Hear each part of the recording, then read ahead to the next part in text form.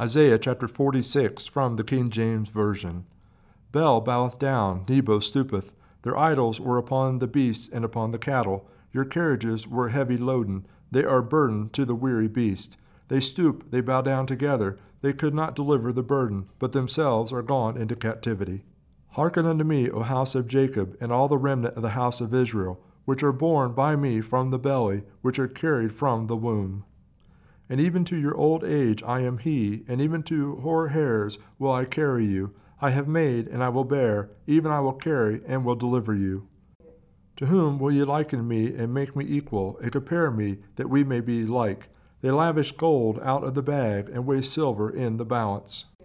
And hire a goldsmith, and he maketh it a god. They fall down, yea, they worship. They bear him upon their shoulder, they carry him, and set him in his place, and he standeth. From his place shall he not remove. Yea, one shall cry unto him, yet can he not answer, nor save him out of his trouble. Remember this, and show yourselves men, bring it again to mind, O ye transgressors. Remember the former things of old, for I am God, and there is none else. I am God, and there is none like me. Declaring the end from the beginning, and from ancient times the things that are not yet done. Say, my counsel shall stand, and I will do all my pleasure, calling a ravenous bird from the east, the man that executeth my counsel from a far country. Yea, I have spoken it, I will also bring it to pass.